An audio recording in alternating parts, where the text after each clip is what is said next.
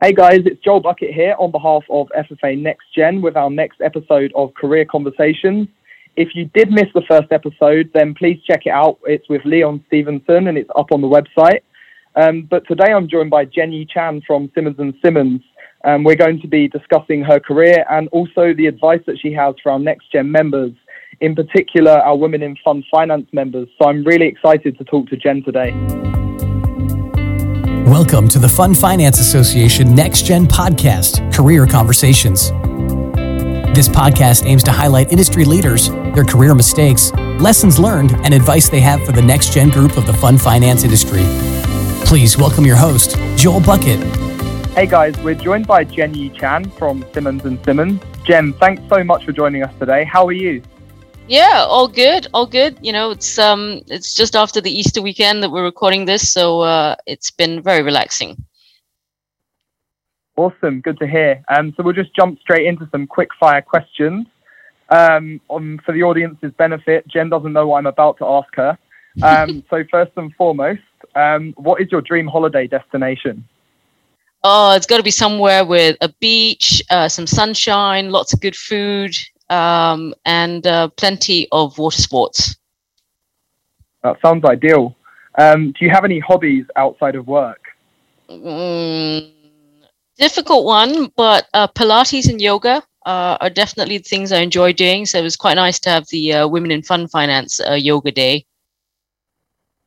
Oh, nice. There must be a thing with senior lawyers and yoga because Leon said that in our last podcast too. Yes. Yeah. It's the way we keep calm. What did you want to be growing up as a child? Well, I could say lawyer, but that really wouldn't be true. I don't know. Just wanted to be lots of different things. No specific thing. At one point, I thought being a journalist would be quite interesting. I've always enjoyed writing, so I guess, law is a form of that.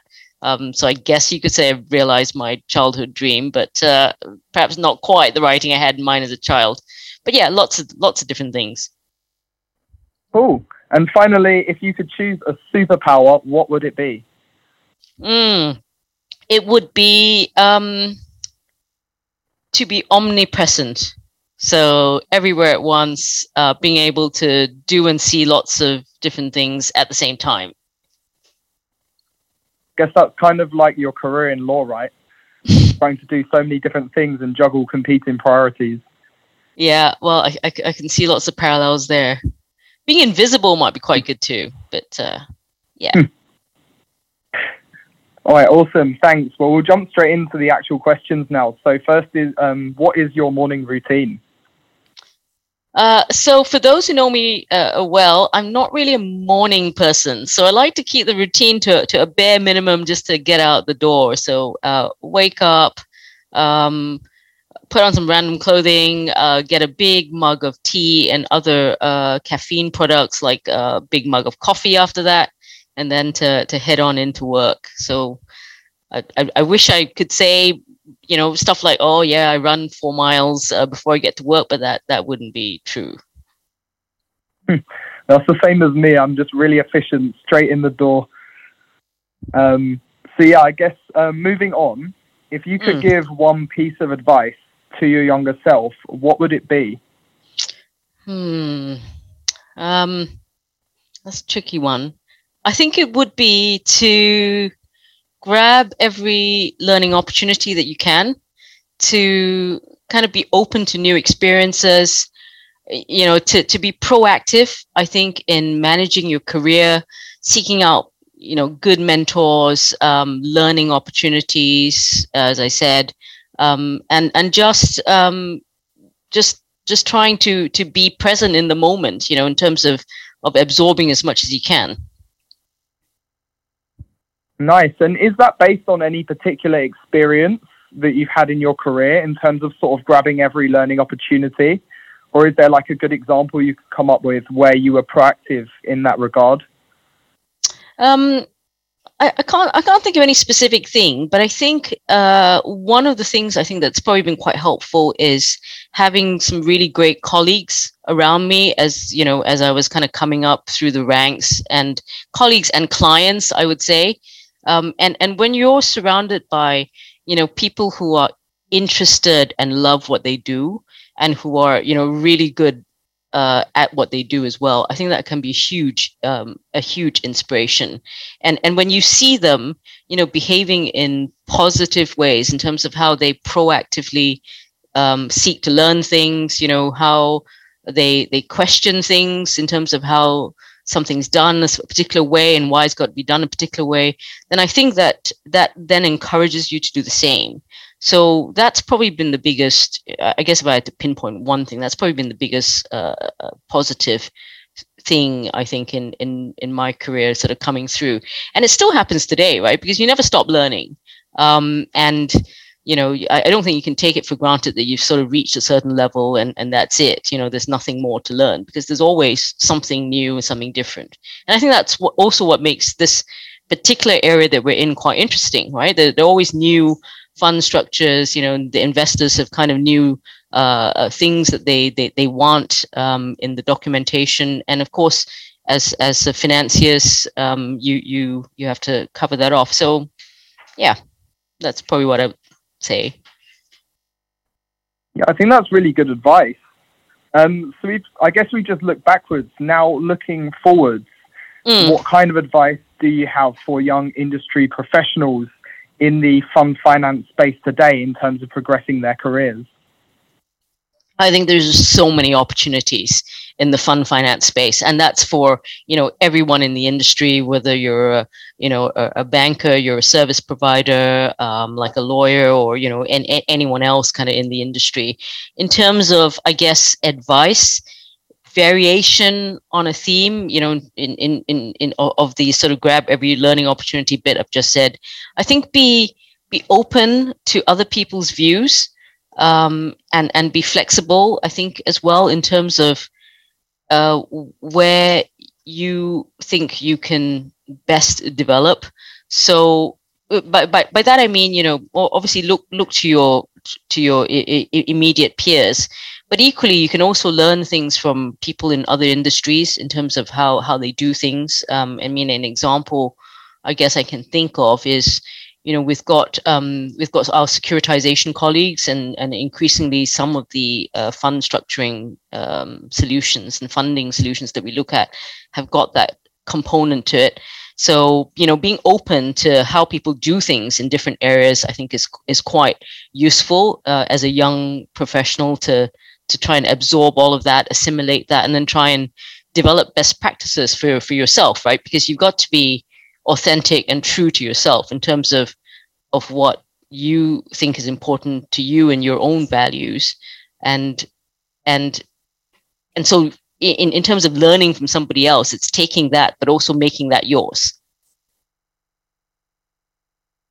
Yeah, I think that's a really good point. And I guess in your industry, but also I guess across the broader fund finance industry as a whole, people can be quite wrapped up in more routine transaction-related tasks. So how would you recommend people remain adaptable and not lose sight of the broader picture? Do you have any tips in that regard? Yeah, that's a very good question, because it is very easy to get lost in, I guess, the day-to-day, right? And we all have demanding jobs, and there's only 24 hours in a day, and you've got quite a lot to execute in that time. I think some of it is about setting aside some focus time, maybe in your diary, or on a regular basis. And I think we mentioned yoga at the beginning. Whatever it is that works for you, to have that time to take a step back, from time to time, just to reflect on what it is that you want to achieve longer term. And obviously, everything you do day to day is important to achieve that. But I think that's a good way of not losing sight of the broader picture, and then taking time out as well. And I've been very fortunate in having great mentors in this space, taking time out as well to chat with them and say, well, this is kind of what I'm thinking of doing. This is where I am at. Do you have any thoughts on that? And I think that helps you not lose sight of the broader picture. Just getting that point of view. Yeah, I agree 100%. I know that I have a mentor through the FFA, and JP Peters at Combit Consulting, and he's so useful for me to sort of bounce ideas off of and just to sort of take that time out of my diary to really discuss my development and career trajectory. And I found it's really helpful for just focusing you and sort of aligning what you're doing day to day with your longer term goals. So yeah, 100% agree with what you're saying there. Yeah, and absolutely. You know, it's getting somebody else's point of view, right? On what you think is important to you, and they might be able to offer up some insights as well in terms of their experience in this area. And people talk about mentoring, you know, in a sense of, you know, maybe talking to somebody, you know, more senior or developed in whatever industry you're in. But equally, you know, there's also other types of mentoring, and it's always useful to hear views from people who've just graduated, or, you know, who are new to the industry, or maybe in a different industry, right? Because they might come up with different ways of doing things. So that's also quite useful. Yeah, 100%. I agree with that. Yeah. I guess I had one more question for you, Jen. Like, obviously, you've progressed a long way to becoming a senior leader in a predominantly white male-dominated field. And so I wanted to ask, like, how has your experience as somebody from a minority background shaped your career? And how do you feel your experience has perhaps differed comparative to a so-called stereotypical white male lawyer? Oh, that's a difficult question, Joel. I think it's been a challenge, if I'm being honest, and not just for me, right? For anybody who is diverse or different from the norm in whatever industry or whatever situation that you're in. And I think what a lot of people would say in this situation is, you know, it's quite important to, well, certainly to me, when I was coming up through the ranks, not to be seen as a kind of token participant, or, you know, somebody who was there just to fill out the diverse stats. And I think a lot of people do feel that way, you know, that you do want to feel like you're there in your own merit. But equally, I think a lot has changed. I'd say in the last sort of 10, 15 years, and I'd like to think for the better. There's still quite a long way to go, and you just need to look at some of the stats to back that up. But it is something that I think we're all collectively responsible for, and it's not just kind of, you know, HR or PR speak, and it's not just about the policies. And I think what has become perhaps easier to do, you know, and you've had, you know, things like the Me Too movement, you know, Black Lives Matter, and that has sort of come to the fore. I think it's become easier and more acceptable for people to call out bad behaviors, and I think that's been very helpful in tackling biases, you know, and lots of training, I think, has gone into shifting people's mindsets away from certain preconceived notions as to what, you know, should be the order of things. So it's, yeah, I think in a nutshell, it hasn't been easy sometimes. And, you know, sometimes it can be a bit lonely if you're, you know, diverse in any sense, being the only person in the room. But I think it's quite important to persevere, you know, to feel you've done it on your own merits. And then, you know, whatever you can do, right, once you're in that, in a fairly comfortable position, to be able to help others, you know, along the way. And this applies to people who, you know, who may be not in the minority in that particular sense. You know, they equally have a role to play. Yeah, I think that's a really important point, especially around the education piece. I think that educating people, particularly people that aren't from a minority background, is key. And I guess just to wrap up on this point, do you have any advice for our Women in Fund Finance members or aspiring more junior female leaders with regards to overcoming biases? I think you need to be, I mean, this is my personal view. I think you need to be authentic in terms of who you are, and to be true to yourself. And so, you know, that's kind of things that you can control. Things you can't control, So sort of external behaviors, and this comes to your point about overcoming biases.